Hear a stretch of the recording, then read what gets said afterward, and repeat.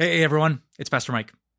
Before we get to today's episode, I want to encourage you with another one of our podcasts that take you deeper into God's Word. After listening here, please check out Little Things with Amber L.B. Swenson. Amber's one of our bloggers and writers, and she's amazing at helping you navigate life's challenges by keeping your eyes fixed on Jesus. Amber is a sister in Christ, really mature, really honest, really funny, a really good friend of mine, and I know she's going to encourage you with her message. Just search for Little Things wherever you get your favorite podcasts. So what do you do with that person who betrayed you, especially if it's a close friend? We know that God wants us to be kind to others and even friendly, but how do you forgive a close friend who stabbed you in the back? After you spend so much time opening up your heart and you even share things that are quite confidential, you invest so much, you give so much, you share so much. When you give so much, it can seem kind of counterintuitive that yet you would give another thing to the person who stabbed you in the back in the form of forgiveness. It seems like you would be giving them more real estate in the area code of your heart, or more opportunity to damage you on the spectrum of time. Both of those seem like a bad idea. Maybe it's important to understand what forgiveness is and what forgiveness is not, especially when you consider a close friend who's betrayed you. Forgiveness is not opening yourself up more and more, becoming vulnerable with people so that they can hurt you more and more. Forgiveness does not mean that now all of a sudden you become a beating cushion for that person so they can hurt you more. Forgiveness does not mean that you become socially unaware and just allow someone to hurt you all the more. There's not a single passage in God's Word which tells us that the next time we have a Sunday barbecue, we need to invite all of the people who have hurt us the most and maybe also save a place for them at Thanksgiving dinner. No. In fact, forgiveness is not about that at all. Forgiveness has absolutely nothing to do with keeping the responsibility of making things right or enabling the other person to have that responsibility either. It's actually something completely different. Forgiveness means letting go. Taking that sense of responsibility that we have, or the sense of responsibility that we might expect that other person to have to make things right, and recognizing that it's not in our hands at all. Rather, it rests in the hands of the God who's going to take care of it. Consider Jesus for a second.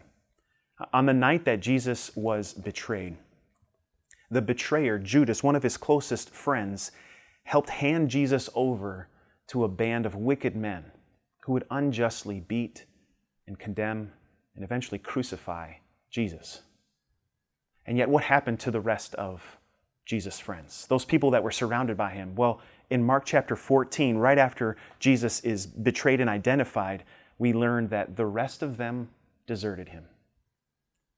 A little while later, Peter followed at a close distance, and he's sitting around a campfire, and there are these people who identify him as one of Jesus' friends, and so they ask him, and what does Peter do except deny Jesus, betray him, pretend like he had never heard of him, even calling down curses from heaven, saying he doesn't know the man, and right towards the end, Jesus sees him, and they lock eyes.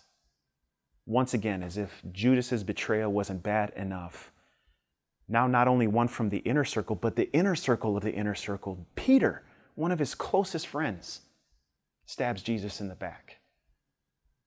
Again, you can imagine what Jesus would be feeling and thinking as he's already experienced so much pain and betrayal already. But you know what happened? Jesus would go to the cross to pay for the sins of the whole world. Yours, mine, Peter's.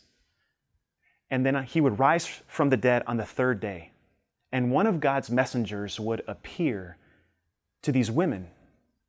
Unexpecting of Jesus rising from the dead, this messenger would appear to these women and inform them that Jesus is not there. And then this messenger would tell the women this: "Don't be alarmed. You are looking for Jesus, the Nazarene, who was crucified. He has risen. He is not here. See the place where they laid him. But go, tell his disciples and Peter." Now, I can't help but think a lot of things when I read those words. The messenger didn't say, go tell the guys, go tell the group, go tell the disciples, go tell whoever's left, go tell the disciples and Peter. And I can't help but wonder if Peter got the gist of that. See, that's what God does with those who have betrayed us. God sent His Son to take that responsibility of making it right away from us and to put it on His Son to pay for it so we would never feel the weight of that burden. So I know it's really hard to even imagine getting close to that person. God never says that you have to get close.